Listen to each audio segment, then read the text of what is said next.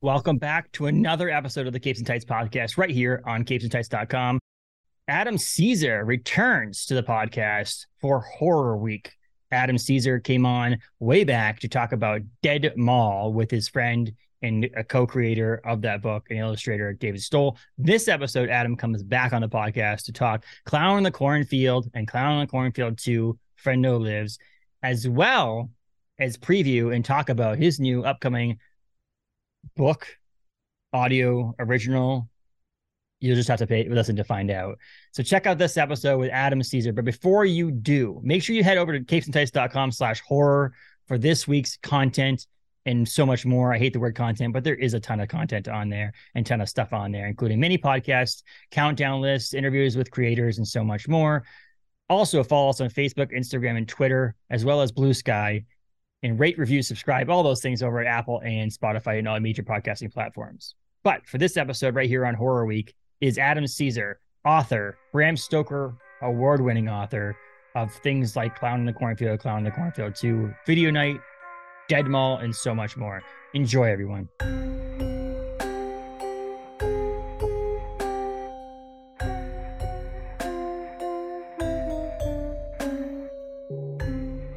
Welcome to the podcast. I should say welcome back to the podcast, Adam Cesare.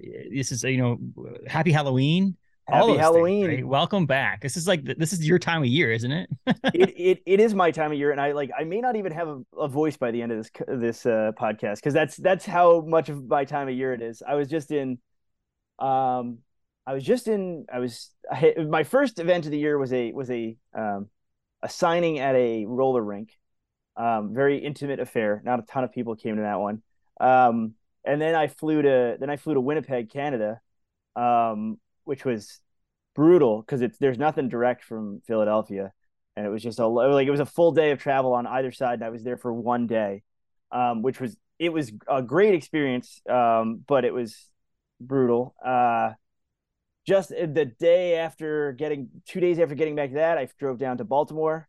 Did Fright Reads, which is a great it's like its third year. It's the first time I'd been. Great little kind of mini con in Baltimore. I sold out of books like gangbusters like there. And then this is my week off. Well, no, that's not true, because at the end of this week I go to Colorado. I'm going to be a guest at the Telluride Horror Show, which is a film festival, but I have like writer duties because they flew me out. So I got to read and sign and stuff like that. But the rest of the time I'm going to be in those movie theaters. I'm not even going to see mountains. I'm not even going to know that. And then I'm with my family. I'm doing Hershey Park at the end of it. So it's boom, boom, boom, boom, boom. Yeah. That's awesome. That's a lot of fun though. If you're busy, it means that it's good for your career.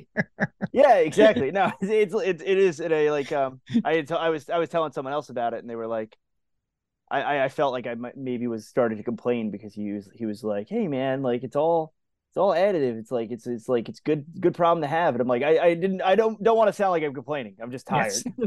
Yes. And you did a signing, actually. I did a collaboration with Daniel Kraus.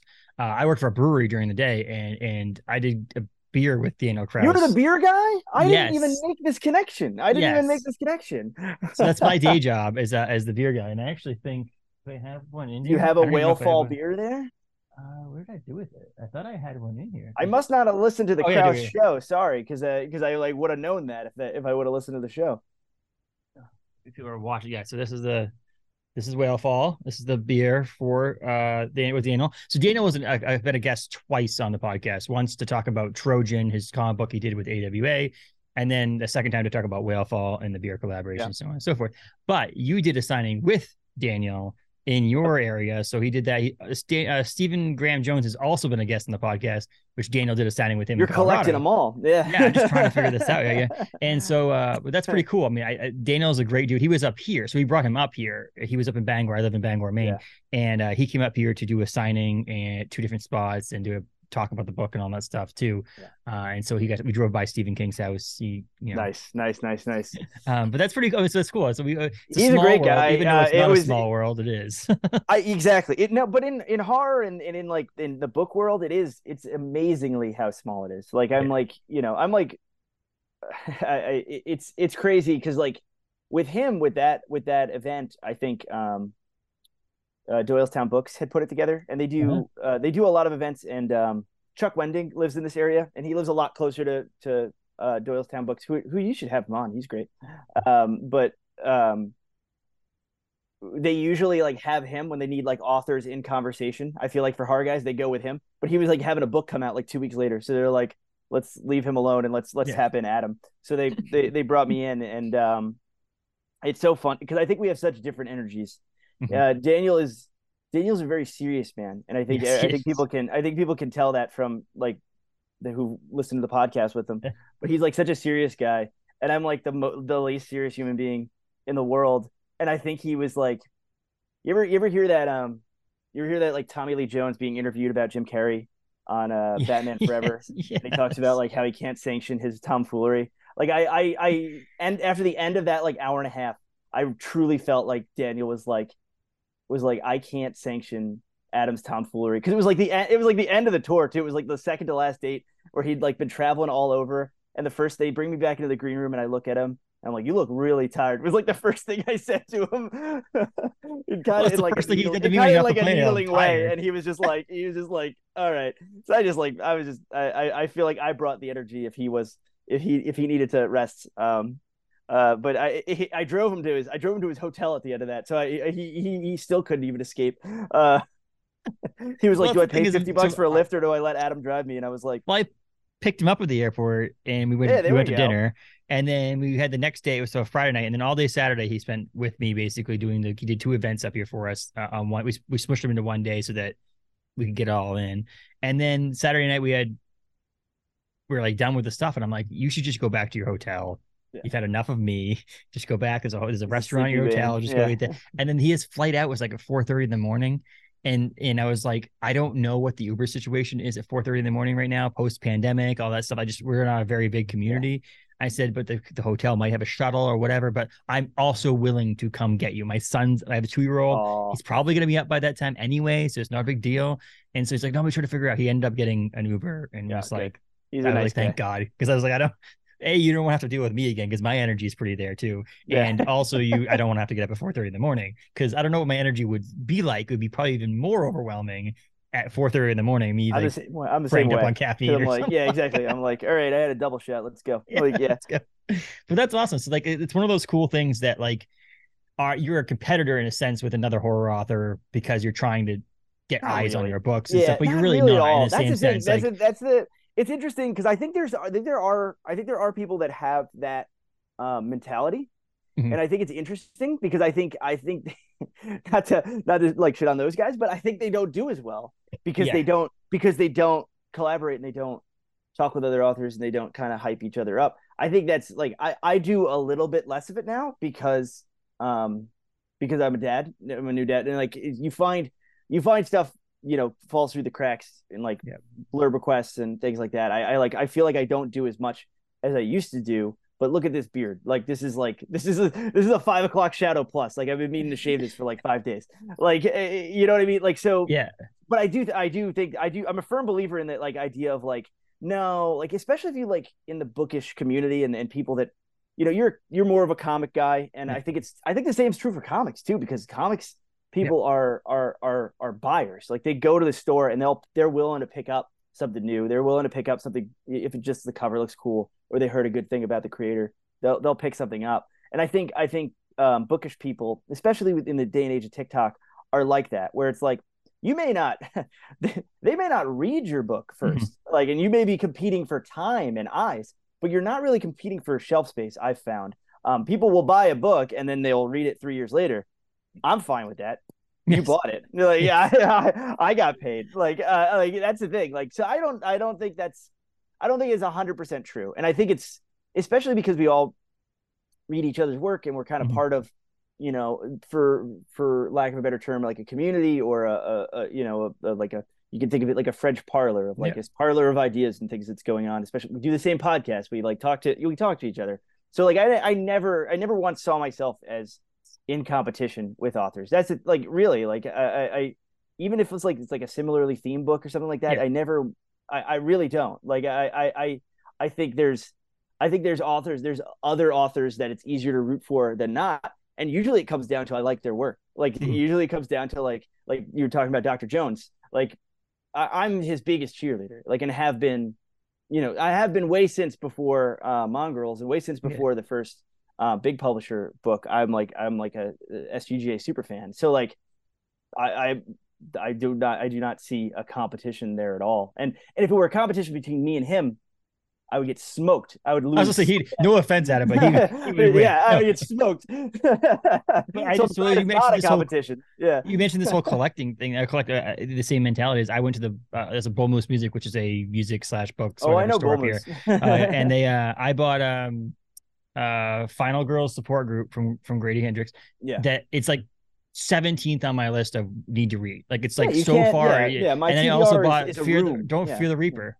from Steven. And so like those books I bought yesterday at the store, but like they're way off. Like they're not even and it's not like I needed to buy them because they were gonna like, but they look nice. I can get them. It gives you a little dopamine hit and you want it. You like that's why I'm the same way. That's how I am. Well, I got to go back because I didn't realize it, and I didn't realize I didn't grab it. Was they actually had a used copy of a hard copy of Clown in the Cornfield, and I was like, oh, I have a paperback. I need that hard copy because I got the hardcover of two, and I'm like, I got to the point where I'm like, I need them to match. I need them to be next to each other. The hardcover of 3, I just saw just 2 days ago. I saw the full wraparound for the things, and you're gonna want the hardcover. I'm gonna want it. They're gonna make a nice.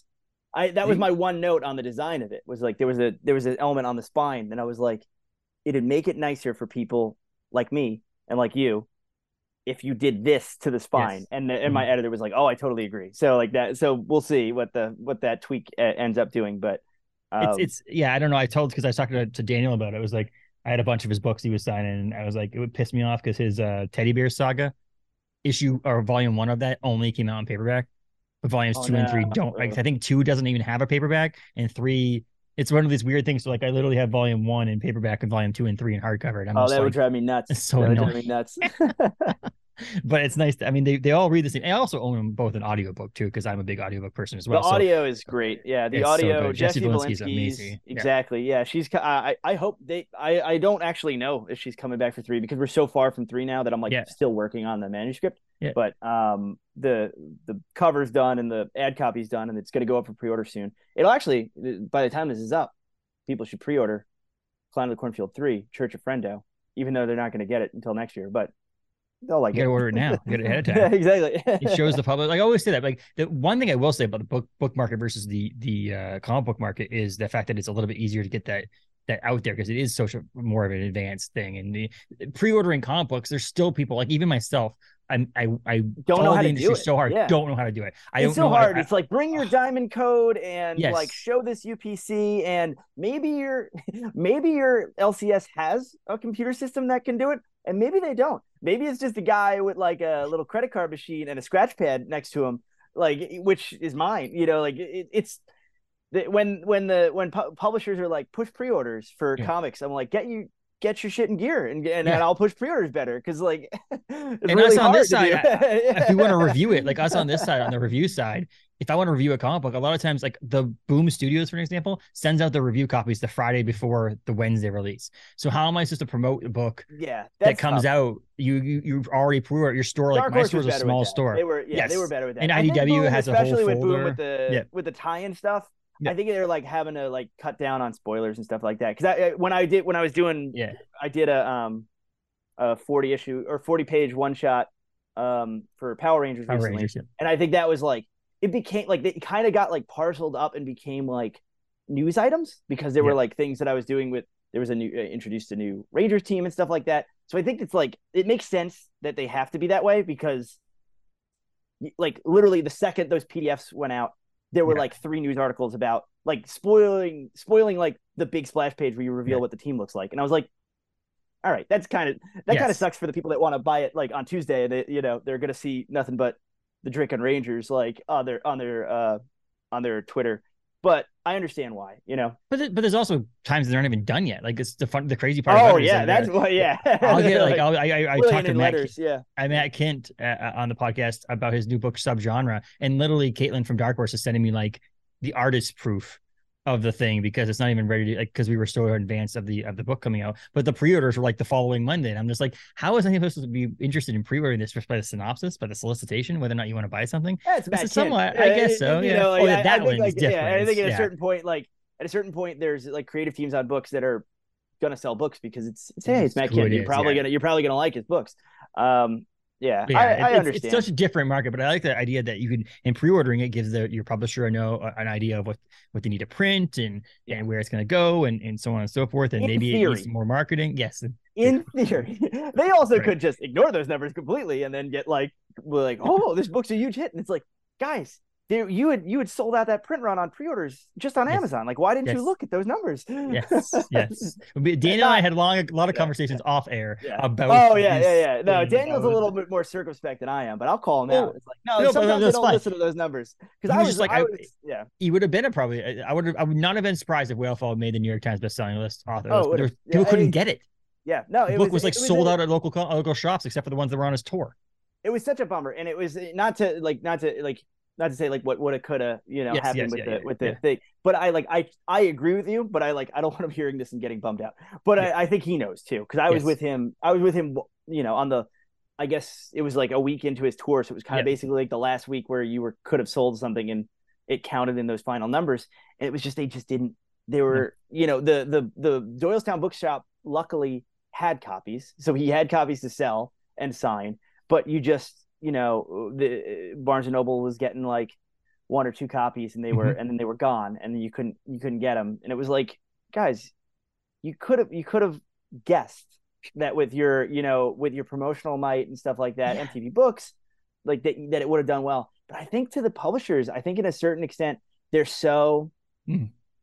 they're so conservative in a way of like we don't want a single book going out coming back remaindered, like, and it's Yeah, like an unknown quantity, even though he's had like 20 books, he's been on the New York Times bestseller list yeah, before. It's so depressing to me that Daniel Kraus, who's this I look up to as like, this guy's so much further along in his publishing journey than me. This guy's done so much better than me. He's had books that done so much better than me. And then you go to a signing with him, and it's like, well, Simon and Schuster couldn't figure out, you're not a known enough quality for them to print enough books. And it's like, I understand. I'm a little sympathetic to the publisher side because, like, oh, supply chain's still messed up from COVID. Like, there's yes, no one can get paper, no one can get glue, like no one can like get the physical elements to make books. So they're like, their margins are super tiny, and they're like portioning it out. But it's like, you could have done a little bit better job guessing that, because it helps them. Like, if that yep. thing hits the New York Times bestseller list, it helps them because they get to put it on all the future editions.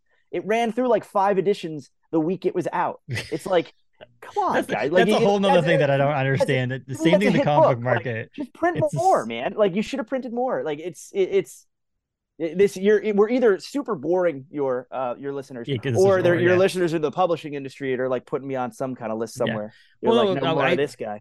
An episode earlier this week on this Yeah. horror week thing we're doing, Joseph Schmalke, who's a friend of mine, who's a comic book writer and artist, his book 7 Years in Darkness at CEX Publishing went into second printing, and before like the second printing even was even like fully finished orders, they were in the third print. Like, why was the second I printing don't so understand small? that either. Exactly. Yeah, Like, it's like, you guys could have guessed that. Sometimes I think it's a little bit of hoopla, where it's like, oh, we get marketing. to say it's in the fifth printing, but sometimes it's also like someone somewhere just is not doing the Excel spreadsheet right and is not reading it right. That's what I think. So on a more upbeat note and stuff like that, but you obviously had Corner in the Cornfield came out, and then you had Corner in the Cornfield 2. Corner in the Cornfield 2, Brendo Lives just hit paperback. Yeah, this beautiful paper edition, very and affordable. Then, yes, it is. And actually, Amazon was like steals on some prices. They knocked a couple bucks off because they made it like the original price. The price of the first edition of the first one in paperback was $11, and then paper became more expensive, and now this one's marked as $15.99, the MSRP, which is like crazy for a paperback, because like $2 more you can get the hardcover.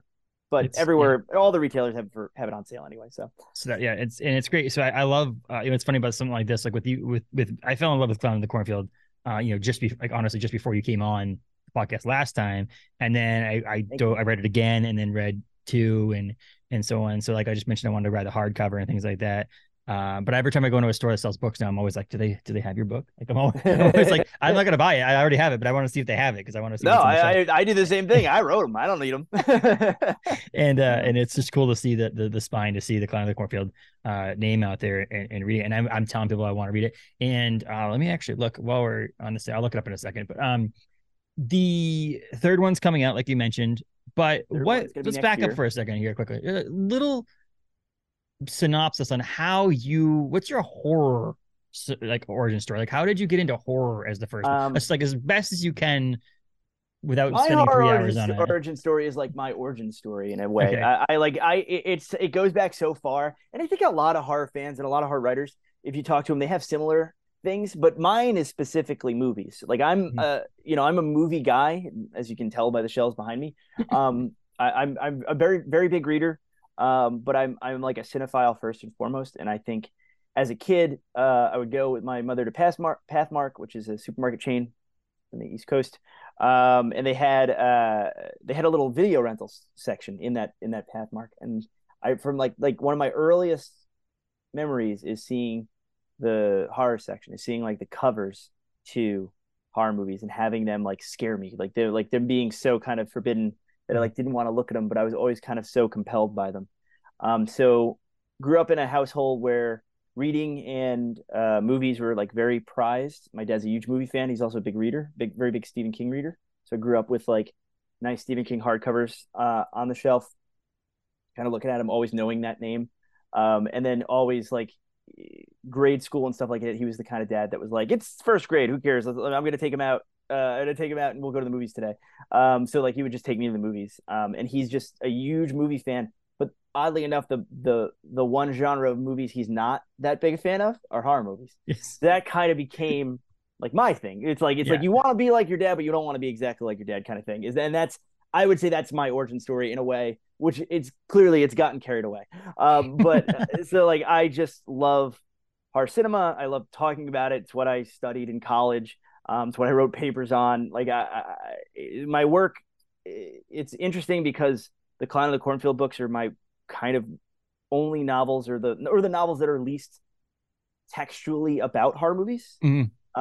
The characters, it was very purposeful on my part. Like the characters don't talk about like horror movies, aren't like Quinn, the main character, couldn't care less, like couldn't tell Yeah. you your exorcist from your exorcism of Emmy Rose. Like she couldn't, like it's deliberate on my part. Mhm. And I think it's because I'd written 10 books where it was about horror movies in a very in your face kind of way.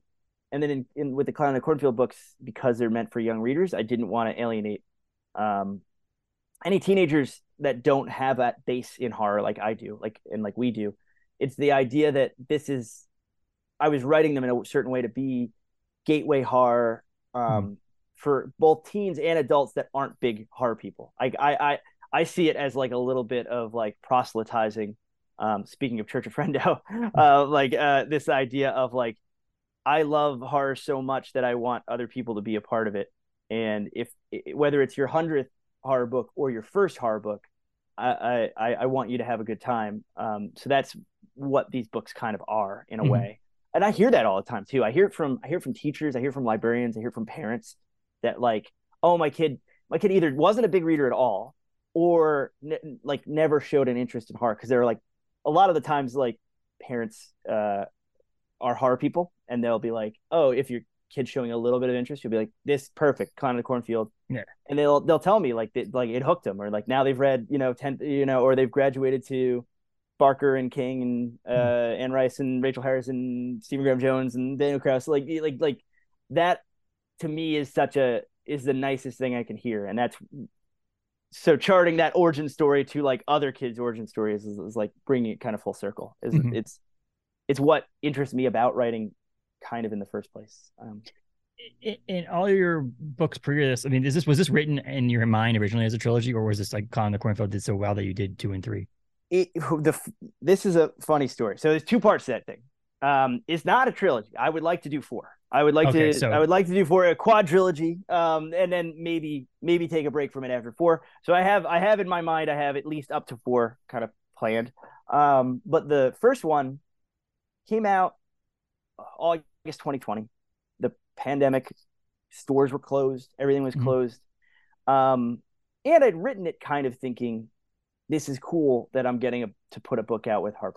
HarperCollins, big publisher, going to be a hardcover original. I was like, it's cool I'm getting to do that. But after 12, 13 years of being in the small press, being in an indie press, kind of just being like, and I'd already had a book. I had a book called Mercy House that Penguin Random House put out. They just put it out as an ebook, and it's kind of like it's that one thing on my bibliography like no one's read because it's just an ebook, and they did nothing kind of to promote it. So I kind of had been burned a little bit by that experience. Not that I think that book's great actually, and I think every day I kind of think about like, wouldn't it be cool if that came out in paperback and we could relaunch that? But I kind of my interactions with New York Publishing at that point had been a little, I don't know. So I was like, it was like your dreams coming true, but like I was a healthy dose of cynicism. So when I wrote the first one, I was kind of like, all right, they're letting me do all this stuff. They're letting me put all this violence and language and R-rated stuff in a teen book. I'm getting away with murder here. This is going to be probably it. Like I'm probably just Mhm. going to get to do this. So I wrote it as a standalone, but because it's a slasher and because there's certain things that you do in a slasher and there's an epilogue that like leaves something open as a character survives that you thought was dead. I wrote that just because it's Do. what you do in a slasher. And the funniest thing, and don't read your Goodreads reviews if you're a reader or if you're a writer and you're, but like I was starting to like when the arcs were going out, I started reading Goodreads reviews and like 8 out of 10 of them, 9 out of 10 of them were good reviews. And even some in the good reviews, some people were saying picking on this and they were like, I wish it didn't have that epilogue because that epilogue just is like such a cash grab for a sequel. What a like it's Yeah. not even a real book, not even a real ending. Like I got like a few of those.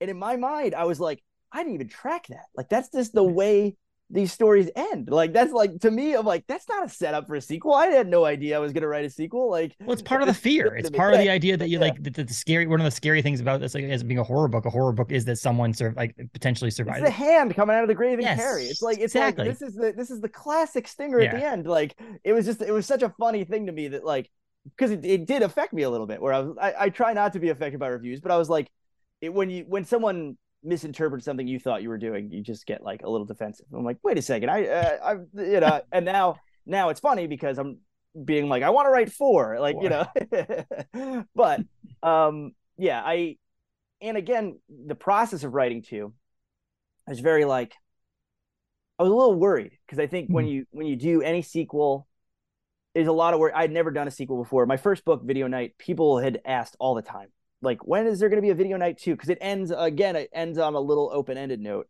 Video Night. So people were always thinking I was going to write a sequel to Video Night, even though I had no intention to. And then with Clown 2, I was like, okay, I'm a little worried that it's not going to be as good.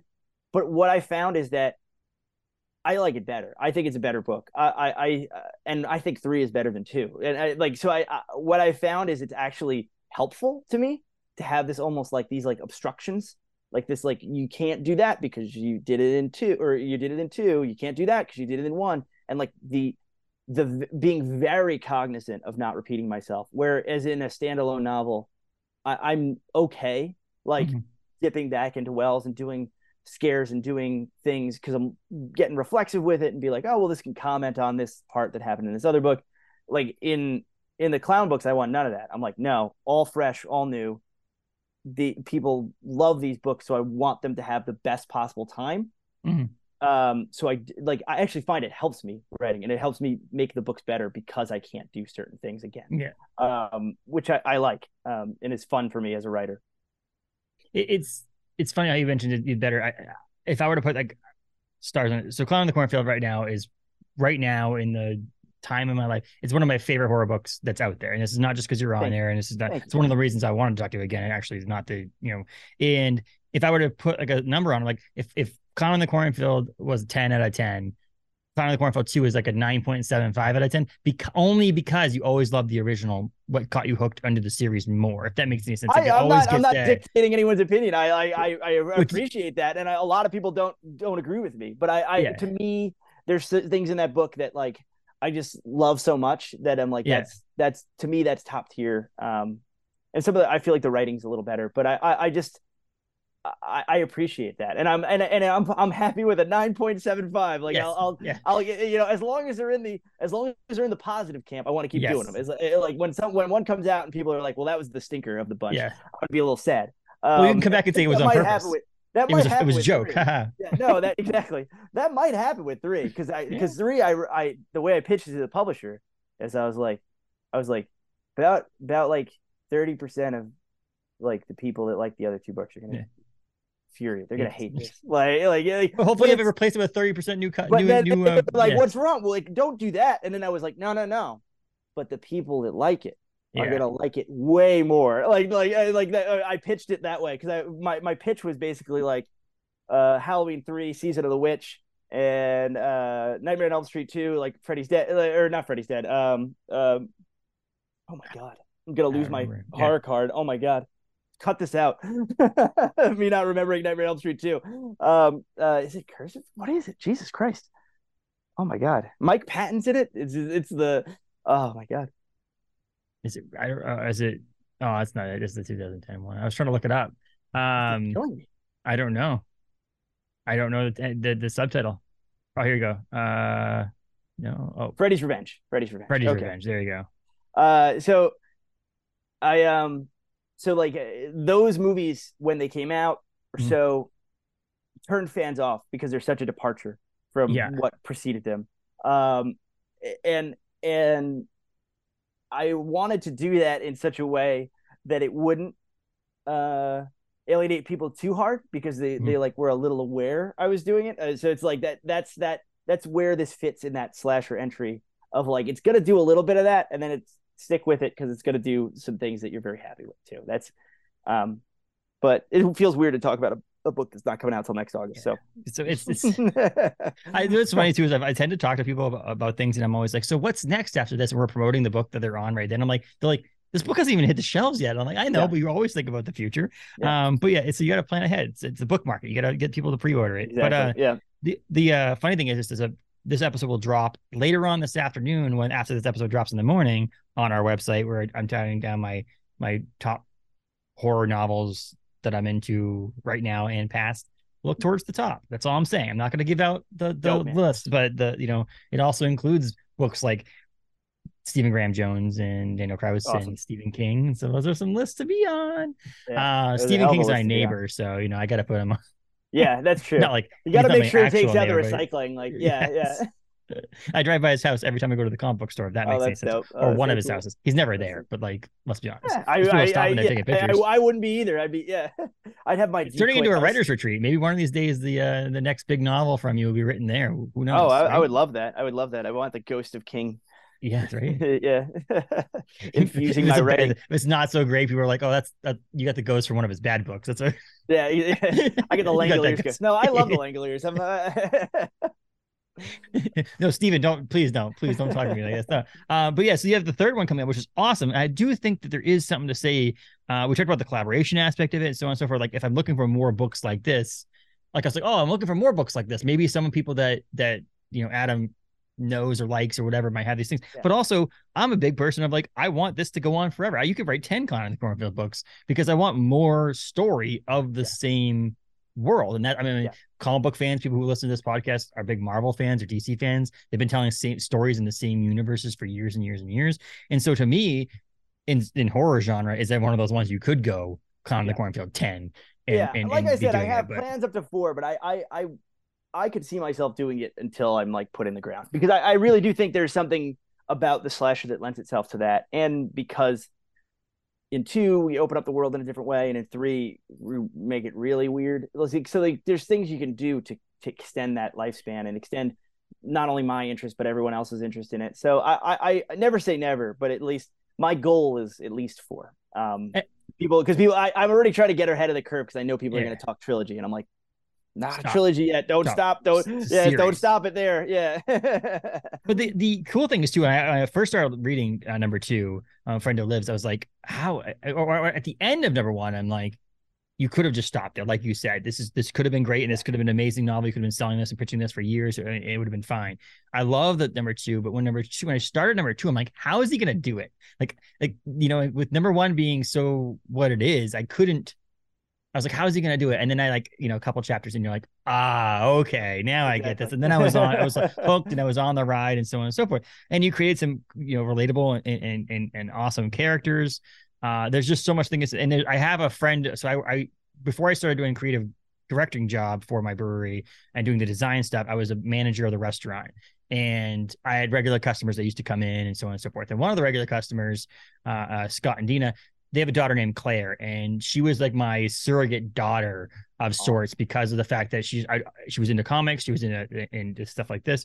And so every once in a while I'd get something, I'd be like, so when I go back and buy that hardcover I mentioned at Bomo's, I'm probably going to be gifting this Pass it to Claire. Over to Claire because Claire will probably really enjoy it. I her birthday's actually coming up here pretty soon, so maybe there's perfect. This, maybe there's a little. That's little, perfect. I love it. But it's one of those, and I do think that one of the things I always talk to people about who write young adult stuff or stuff that's more geared is the fact that just because it's young adult does not mean it's for just young adults. It means it's for young adults and up. It means that young adult people can read it, but it doesn't mean it's only for them. And I do believe in this. This is one of those ones that if you want a great classic horror slasher story with some twists and some things in it, this is where you want to go. And I do appreciate they're meant to be consumed that way. I think they're very much, I'm telling myself as a 35-year-old horror fan stories. And I think I want those to be applicable to teens. Yes. And that's the goal.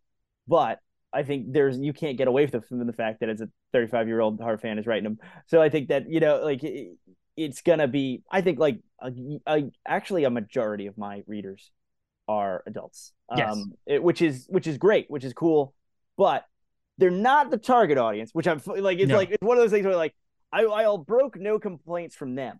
I'll broke complaints from teens. Cause I was like, if a teen didn't like it, I was like, that's a bummer. You were supposed to like it.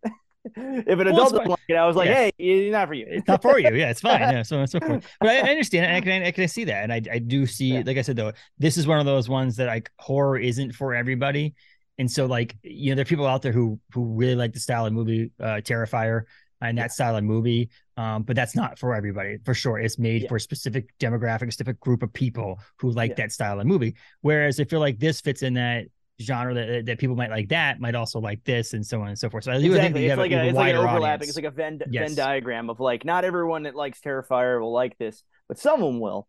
And I'm one of them because I do like Terrifier pretty well. And this is I really like the second one. I'm hot and cold on the first one, but I really, really like the second one. Is that your same thing here? You got a friend who lives is actually more. It's weird. No, it's just it's odd because I think there's there's little things that happen in two that I think two is a little bit more have your cake and eat it, because one is so grim, and the way that it deals with certain characters is feels like a little to me overly mean, and not in almost like the story's not driving it, it's almost like the filmmakers are driving it to be this is the meanest thing I could do.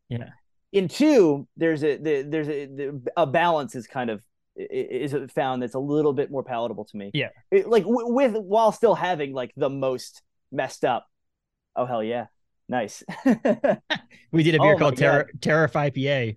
Oh man, that's so cool. So we did that. I'm gonna get some of these beers. But so also we're pre-recording this to come out in on November 2nd, but this we're actually hanging out again this weekend, coming up weekend, the 13th, 14th, and 15th, with Damien Leone and David Howard Thornton. That's awesome. Because they're coming up to our convention here in Bangor area to hang out too. But we did that for the convention they came to last year.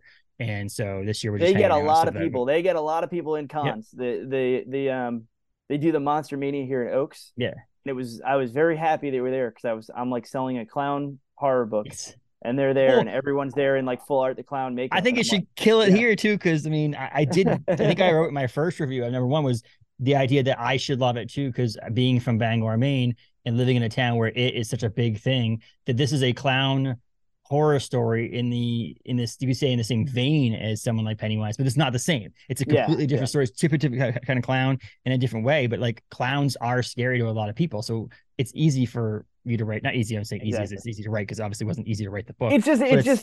there's room, and that's like Yes. when I first started, it was like these things were looming very large in my mind and wanting to complement them and not do the same thing.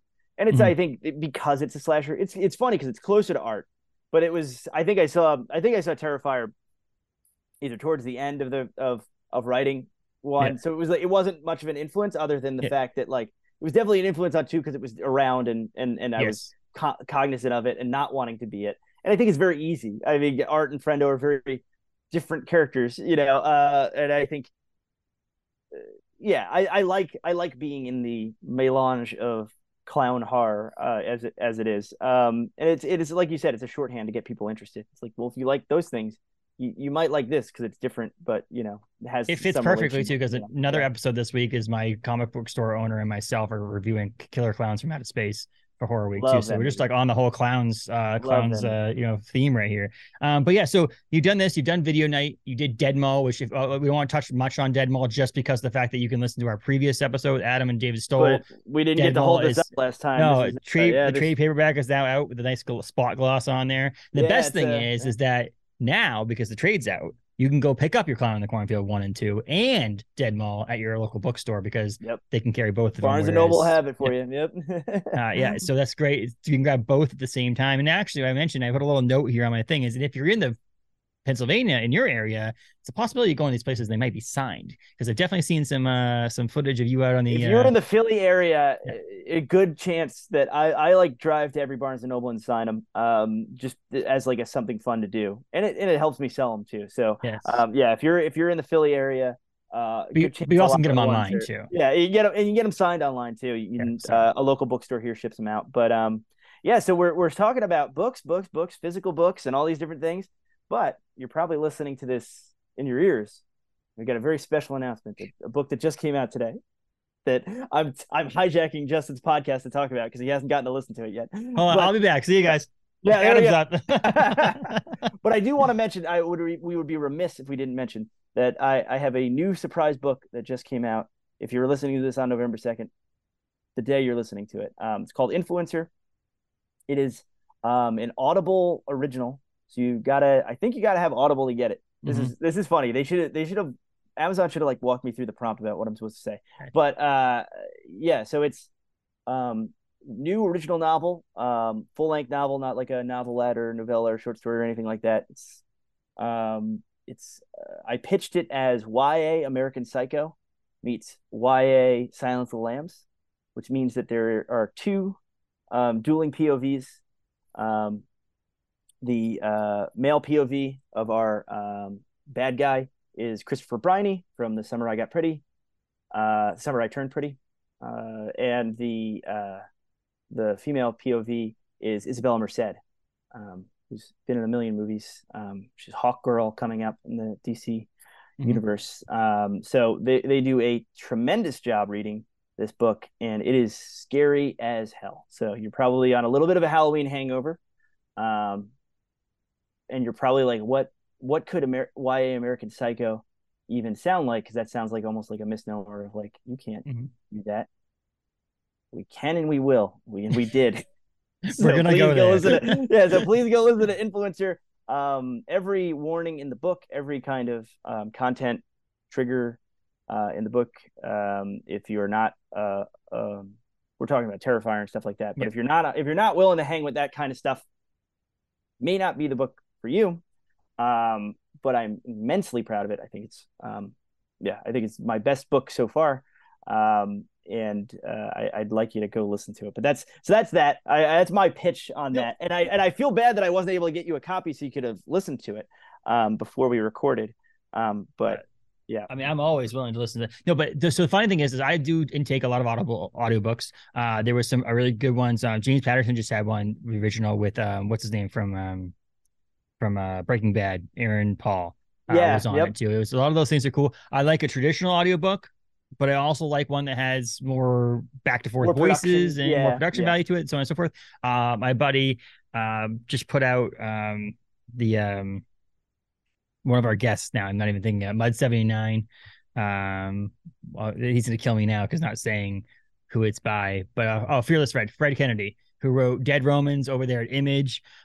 He just put out a audio drama of sorts called Mud 79, which is his own fan Star Wars story. So those are cool too with the sound effects, but there's a mixture of everything. And I think that's one of those things that for me personally on the audiobook side or the audible original is I drive 20 minutes to my office and 20 minutes home.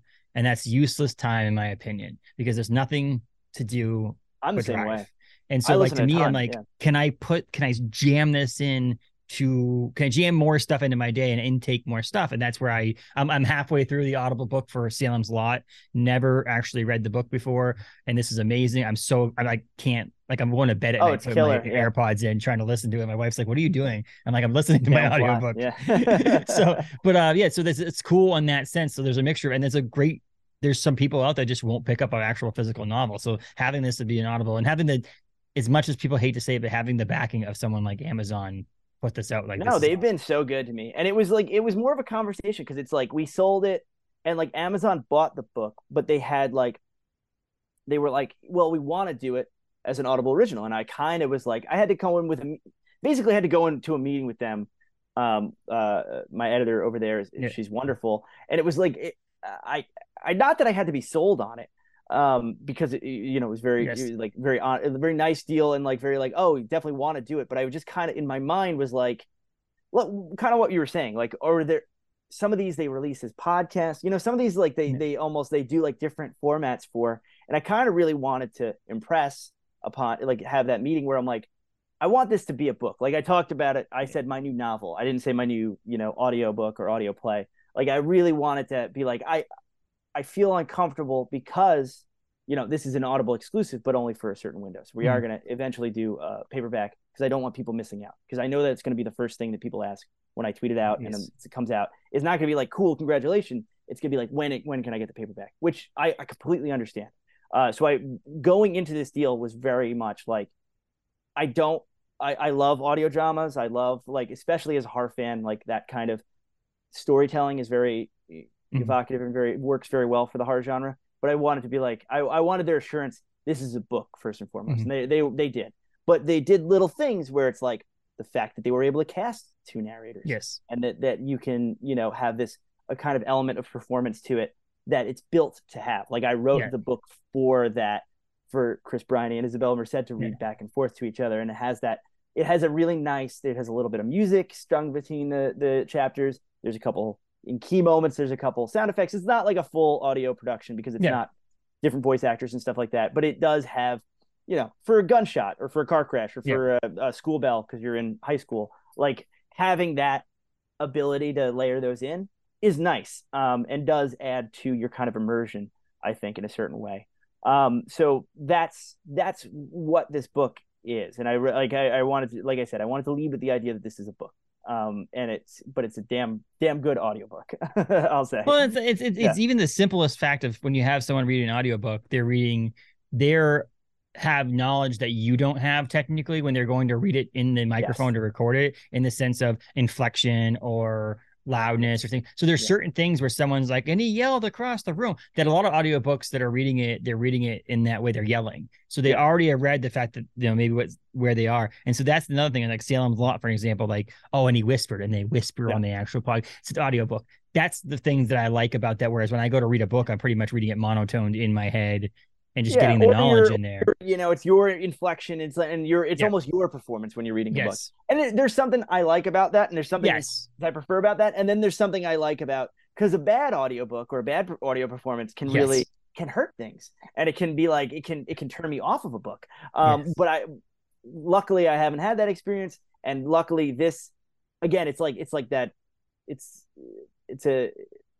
It's something that can spice something up. It's something that something that can be additive. And I feel like both of these, because they're such pros and because they're such, like great actors, it's like another collaborator. It's like I have 3 collaborators on this book, where it's like I have, normally it's just it's the writer and the editor, and that's the collaboration.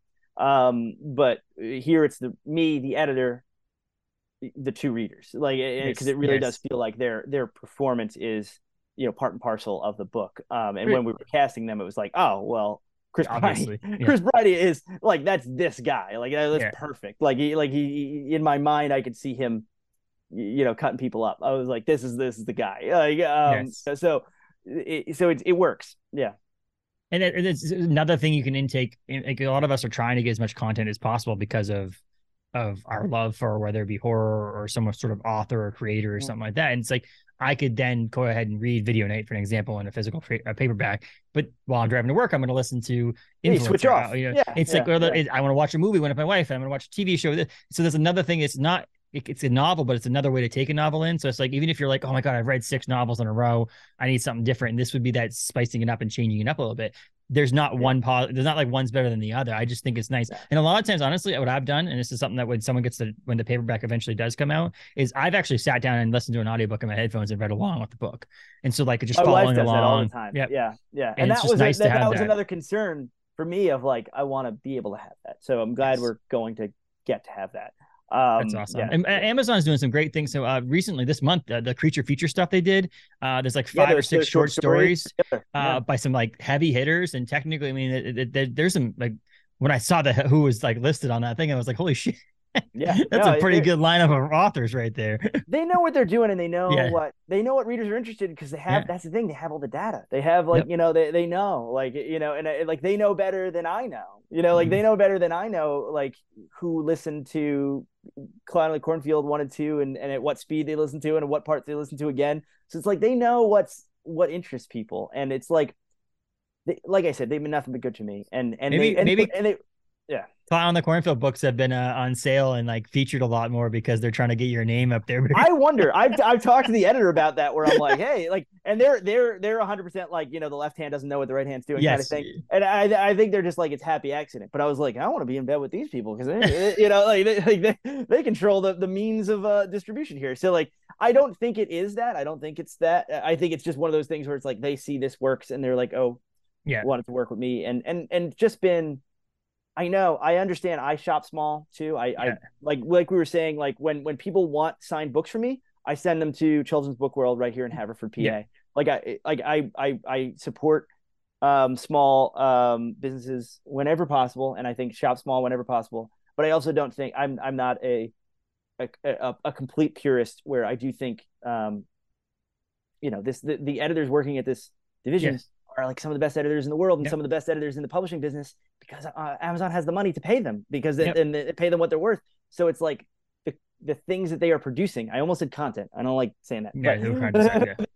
But the things that they are producing are good, because they have this the money makes the world go round. So it's like you said, that with the creature features, it's like they basically put out like a mini anthology with original stories from some of the best horror writers working, for free or for pennies. Like, so it's included in your Amazon Prime membership. So it's like they already got you. Like, so it's like, I don't know. I kind of love that kind of stuff. And it's like, this, they could be the biggest company in the world. They could be not putting out good stuff. They could be not doing this. It's like, no, I'm glad they are. Like, in the end, like I think I also feel like comics, trade paperbacks, novels, things like that are a completely different animal on a business like Amazon, because of the fact that the money, obviously they're making money off of it too, but in the end, someone else, like if you're buying a I don't know, plastic baggies, there's not a creative person in the back end of that trying to get some money. It's just another bigger corporation making more money off of something that you need to live. Whereas something like a novel, for example, if I buy it at the local bookstore, yes, they're going to make some money off of it, but it still comes back to you and your publisher making the, like, you know what I mean? Like, it's still, So if you're gonna not buy it on Amazon, if that makes any sense. Like, if you're not, my point is like, it's like, don't not buy it because you're gonna have to buy it on Amazon, or don't not listen to it because it's there. Like, you still should do that if it's in the end wanting to get it or not. Like, that's one of those things. Like, try to shop local if you can. Obviously you can't with something like Influencer. If it's an Audible original, you only can get it from Audible.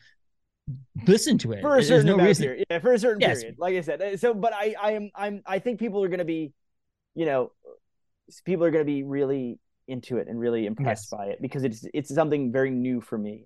Because the Clown in the Cornfield books, for lack of a better word, are fun. I think there's a lot of serious stuff in them, and I think there's a lot of serious topics that they bring up, but they never forget to,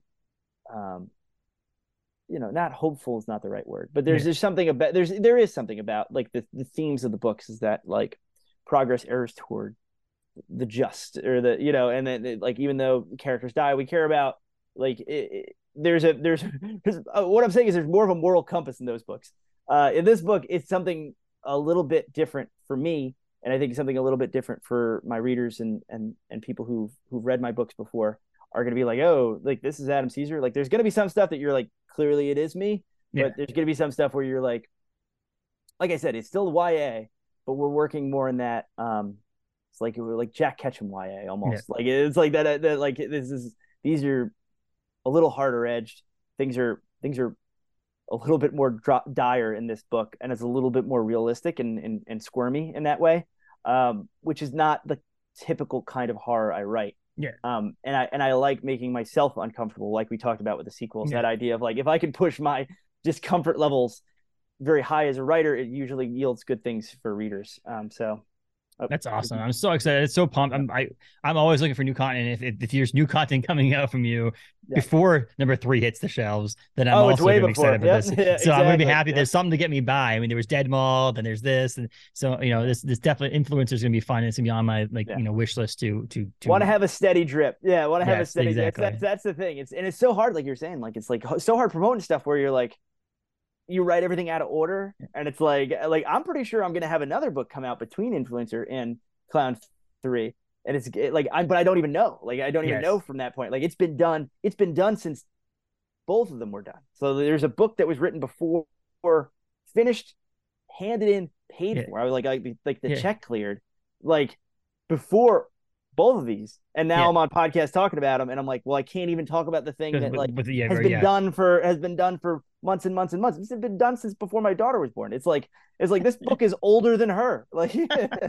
it's not even out yet. Exactly. And also, I just thought about November 2nd, when this episode drops, it's only a couple weeks away from Thanksgiving for people. So, like, you need something when you're traveling to visit your family. You gotta be in your car. You might as well throw this on. Ruin Thanksgiving dinner. Just put this on. Just make your mom listen to this. Oh, you're gonna put some music on? No, I got a new Adam Cesare novel we're gonna put on. Don't worry. Don't worry about it. It's his most depraved yet. Enjoy. Enjoy. How's that turkey like? No, but so you did Dead Mall too. I mean, are you gonna do more comics? Like, I know you did Dead Mall. You did Morphin Power Rangers, Mighty Morphin Power Rangers, other stuff. But like, I've been so busy. I hope so. I hope so. That's the thing. I have nothing I can say without a hint of like, oh, being coy. Like, I haven't had any discussions with people. I haven't set dates. I will tell you that I want to do a Dead Mall 2. I want to do a sequel to it that's kind of a spinoff, kind of a sequel. Like, it'll serve both purposes. I know Dave's interested in doing it. It's one of those things where I'm like traveling so much and I'm here, there, everywhere. Yeah. The ball's a little bit in my court where I have to talk to Dark Horse, because I know I've even talked to Dark Horse about it, and they're open. The editor over there is open to it too. So it's just like, I want it to happen, but I also don't want it to suffer because I made deadlines for myself that I can't meet or I'm rushing to. So I want it. It'll happen, I think. And as far as like stuff like Power Rangers and stuff like that, I love doing that. And that came together so quickly. Like, the license stuff is quick. It's just like an editor reaching out and being like, do you want to do this? And then you're doing it because they have such tight deadlines on that stuff. It's like, okay, yeah, I guess I'm making the Power Rangers fight The Walking Dead at this point. Like, I have to, like, I'm going for it. So like that kind of stuff, I feel like could happen quick. They got my number. Hey, I know comics professionals listen to this podcast.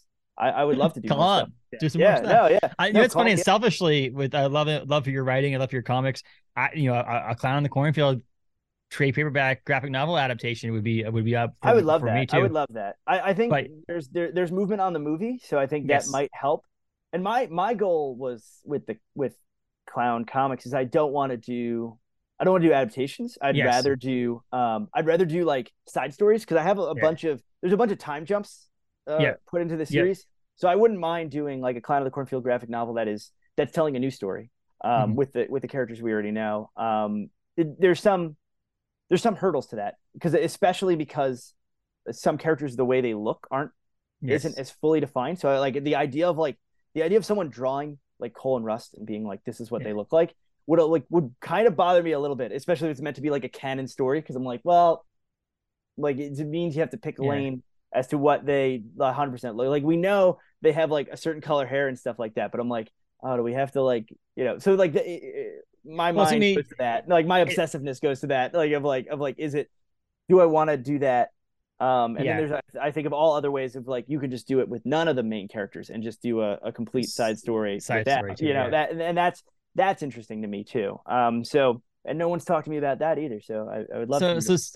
some things that, like, some of it might actually make the most sense to do it after the movie. If the movie comes in, hits theaters, then you already have, like, it may almost makes more sense to design the characters after what the movie looks like, because that's what's I gonna hit with the guess, most yeah, eyes yeah, too. yeah, Because yeah. think about the Stranger Things comic book is not a Stranger Things comic books that are based off of just anybody. It's based off the TV show, and so the Yeah, characters exactly. look like the Yeah, TV show. Or even the new yeah. Star Wars stuff, and even some of the new Iron Man stuff looks like Robert Downey Jr. because the They fact that do. they're like, Yeah, we they need to make well, sure that people know who it is, and so on and so forth. yeah, So, yeah.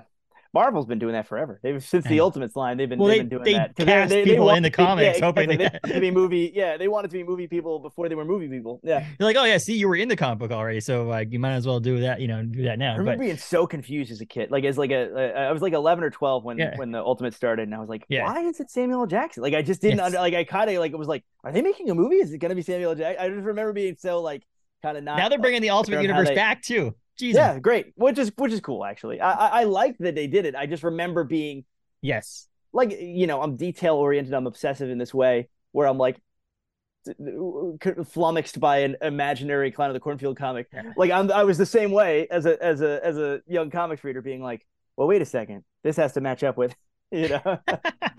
It's like they Exactly. better But get yeah, Sam Jackson in the movie because they already drew him. So you might as well now. You're lying if you yeah, don't. But yeah. So like obviously, Clown of the Cornfield's been super successful. You won Bram Stoker Award for the series, which is awesome. And I like belated congratulations on that, because that's a big, thank you. in the horror It's genre. If huge. anybody doesn't Yeah, know, that's a really big thing in the book genre in general. it was a Everything in general. tremendous genre. Here, I'll show you. It looks Yeah. it's a tremendous honor. I'll show you Yeah. my Yeah. my Go award because ahead. it looks awesome.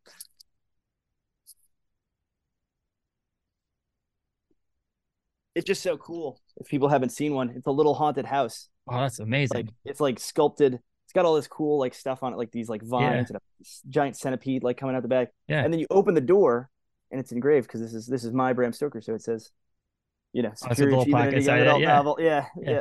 Uh, their little door opens. It's got my That's name and amazing. stuff in there. Yeah, it's pretty That's so cool. cool. I'm Like I said though, like it's one of those things that a lot of people, like, if you're not fully in to if you just occasional reader here and there, or occasional, you don't really, some of the stuff you're like, oh, I know who Bram Stoker is, but like I don't, like, whatever. I actually, oh, he's up there. I have at BAM Books a Million. I bought it for $3. They had a Bram Stoker pop vinyl. It was $3 oh on sale. nice I was like, I nice. gotta get this. But yeah, so like it's a thing. It's like the same thing when I tell someone about an Eisner. They're like, what the hell's an Eisner? I'm like, well, if you're really into comics, you understand that an Eisner is like, your Academy Awards, your Oscars, the big awards for your things. And in horror, it's, Bram Stoker It's the is a, Stoker and the Shirley Jackson and stuff yeah, like that. It exactly. was it was an honor and a really cool thing. Yeah, I don't know. And that and the Clive Barker blurb were really. Yes. Clive Barker Yeah. blurb was really like the We got, I think, an birth of my inside too. child, getting married, and then like yeah, then that, because those were like, that was the really big thing. It's right on the Yeah, cover. it's on the Author cover too, who's and you gonna also make us got a. Paul Tremblay though too. Like that's another one that I like. My Oh, wife's a he's huge The Cabin in the Woods, Cabin at the End of the World. I mean, fan. She loved that book, and so that's to me. they I get her. yeah, he lent me an air of classiness. I think the Yeah. fact that Paul was able to speak to it and endorse it, because it's like, So it is a book called Clown of the Cornfield, and I am a very silly man. yes, But like, he's very serious. Also, yes. he takes his heart very seriously. That's awesome. So But yeah, yeah, so so it's exciting to see the success that the book series has gotten. And then Dead Mall, I loved Dead Mall. First of all, we've talked about it before, but David's artwork is absolutely it's top tier. phenomenal It's in that book. incredible. Yeah, So that's also amazing about that. And Justin Birch, obviously, with his letters, is just letters. Yeah. great book. People should read that as well. Get that out there. You can get that anywhere books are sold, as well as your local comic book shop, and you can get it digitally, all that stuff too. It's awesome with that. But yeah, your books, Clown of the Cornfield 2, Friend Who Lives, are available on Amazon Kindles. They're available on Audible. They're available on They're in Amazon.com, your your local Barnes and Noble. bookstores, Barnes and They're Noble, everywhere. everything. Yep. Yep. everywhere you can get them. And if you go to your local bookstore and they don't have one on their shelf, just tell the clerk Yeah, ask they them. can get them. This is Ask not them. like one of those things This where just happens because a they don't have lot it on to their me. shelf. This happens a lot because I'm a YA author and Yeah. people don't know. People think that it's an adult horror novel, and they go in and they look in the horror section. And they're like, "Oh, it's not Yeah. here." When it was like, it's around the corner, and like it's they're standing near it. They just gotta ask. Yeah. And it might be sold Yeah. out. It's Yeah. possible someone bought the Yep. last copy, they just haven't got one in yet. But just talk to the person at the counter, because even if they're like, "Oh, we actually didn't even know that we don't carry Yeah. much young Yep. YA horror," It they can helps get me it. out. No, it helps They me can out. order it from the store, from the distributor. It's possible to get. Yeah. But like, so as we finish this episode, obviously we both know I have somewhere to go. But the what I want, I'm gonna email you about something else afterwards. But what's the horror book or horror movie that's like a must do every Halloween season that you must put on your list for reading? Or what's one that you look forward to the most, or you've watched the most, or something like that, just for those people who want like a little input from. It's funny because I have a little daughter, and Yes. she does books at bedtime, and it's funny because it's come back into my life because I had very little, obviously before having a child. I had very little Yeah. like picture books on my shelf, very little Yes. children's books, but I have the Tale Po. If you've never heard it, it's like a folk tale. It's like an Appalachian folk tale, but there's a very specific uh, uh, um picture book edition of it that like I remember as a kid a librarian reading to me and just terrifying me. But it's awesome if you get the picture book version of the Tale Po. I'm completely blanking on the author and illustrator because it's like an as Paul told by. Um, Galdone. yes, and it's kind of got an orange tint to the Yes, yeah, border around that's it. it. Yeah, Yep. and then And who illustrated? so the author is Paul, and his it looks like maybe his wife Joanna, Okay, the yeah, author as well, and it then is it's a yeah. Paul Galdone. I think it's Galdone, or Galdone did the illustration. So it's Yeah. the couple of them It's from it's 1984. um it's awesome. I love that, and it's like the perfect thing to read your kids because it's like Mhm. scary as hell, but it's also like not that scary. So I've been reading her that because she's 18 months. So she just grabs stuff off Yes, the shelf and she yeah. likes hearing me just read stuff. So like every once in a while we'll toss in the Talipo now, and I'm like this is good. This is getting me in the Halloween mood. As far as movies, um, Oh, have you watched anything more recently that like this year, like when you're watching your horror movies to get ready for the season or anything like that? You've actually been like, did you see Totally Killer yet? I haven't watched it yet. Um, I love Mad Men. I'm a huge Mad Men fan, so I'll, okay, I'll watch anything with her in it.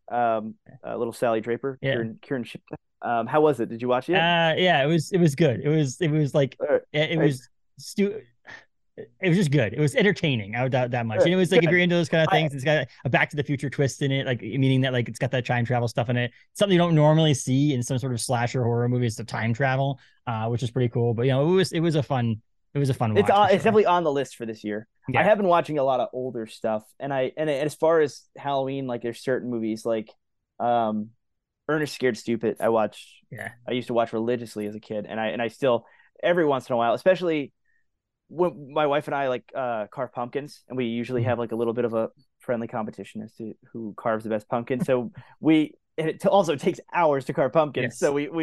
we just I'll put on stuff Yeah. like that. Stuff I've seen a million times. Like I'll put on stuff.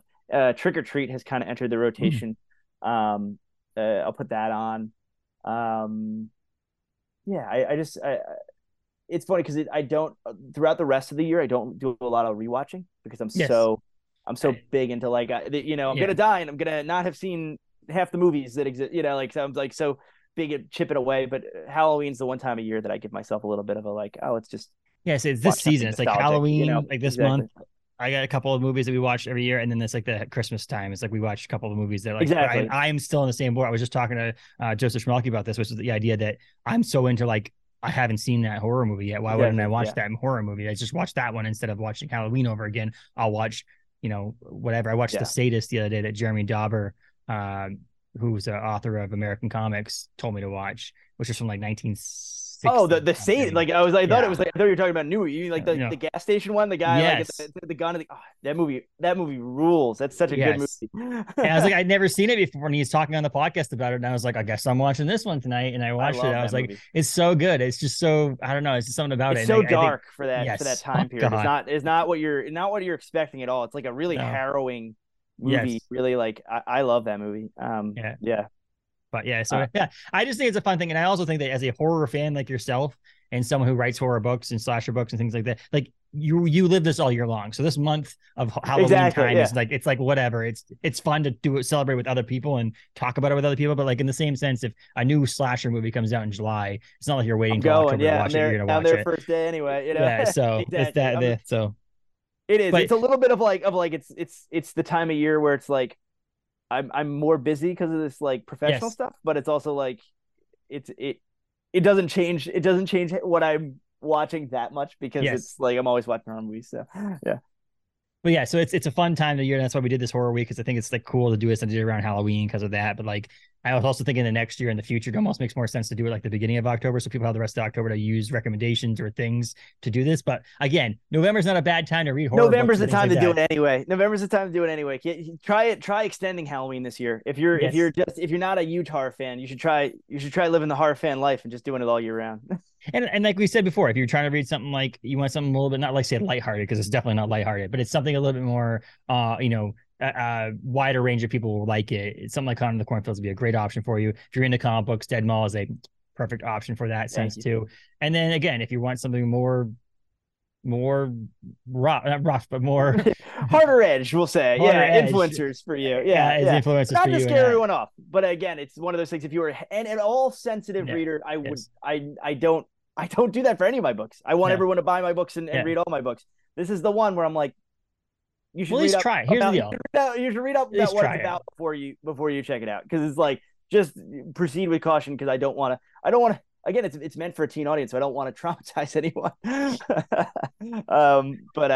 That's awesome. But I'm excited. I'm so pumped about that it's coming out. And like I said, it's one of those weird things. It's like, so there's such a love-hate relationship with Amazon now with people. But the thing about it is, it's like, in a sense that you're doing an Audible original book of your novel is like you made it, if that makes any sense. Like it's like one of those things that like a corporation that's that big is putting money and effort into an Adam Cesare. It was a different kind of approach, and it was very, I was very fortunate that they wanted to do the book. But I think they did it in an amazing job, because I've gotten to listen. That's the thing. I've gotten to listen to the final files, but they didn't give me like codes yet or anything. So you'll hopefully, even before this airs, I'll have gotten you some kind of early copy, and you'll get to listen to it. So, and then obviously keep me on the short list for number 3 of Clown in the Cornfield, because we will of course. We'll do a bunch of marketing on that too and stuff like that. Maybe we'll get you up here, do a book tour, come to Maine. Stephen King's hometown. Hey, let's do it. Actually, we'll talk. We'll talk off mic, but let's really do it, because I would love to. I would love to Maine.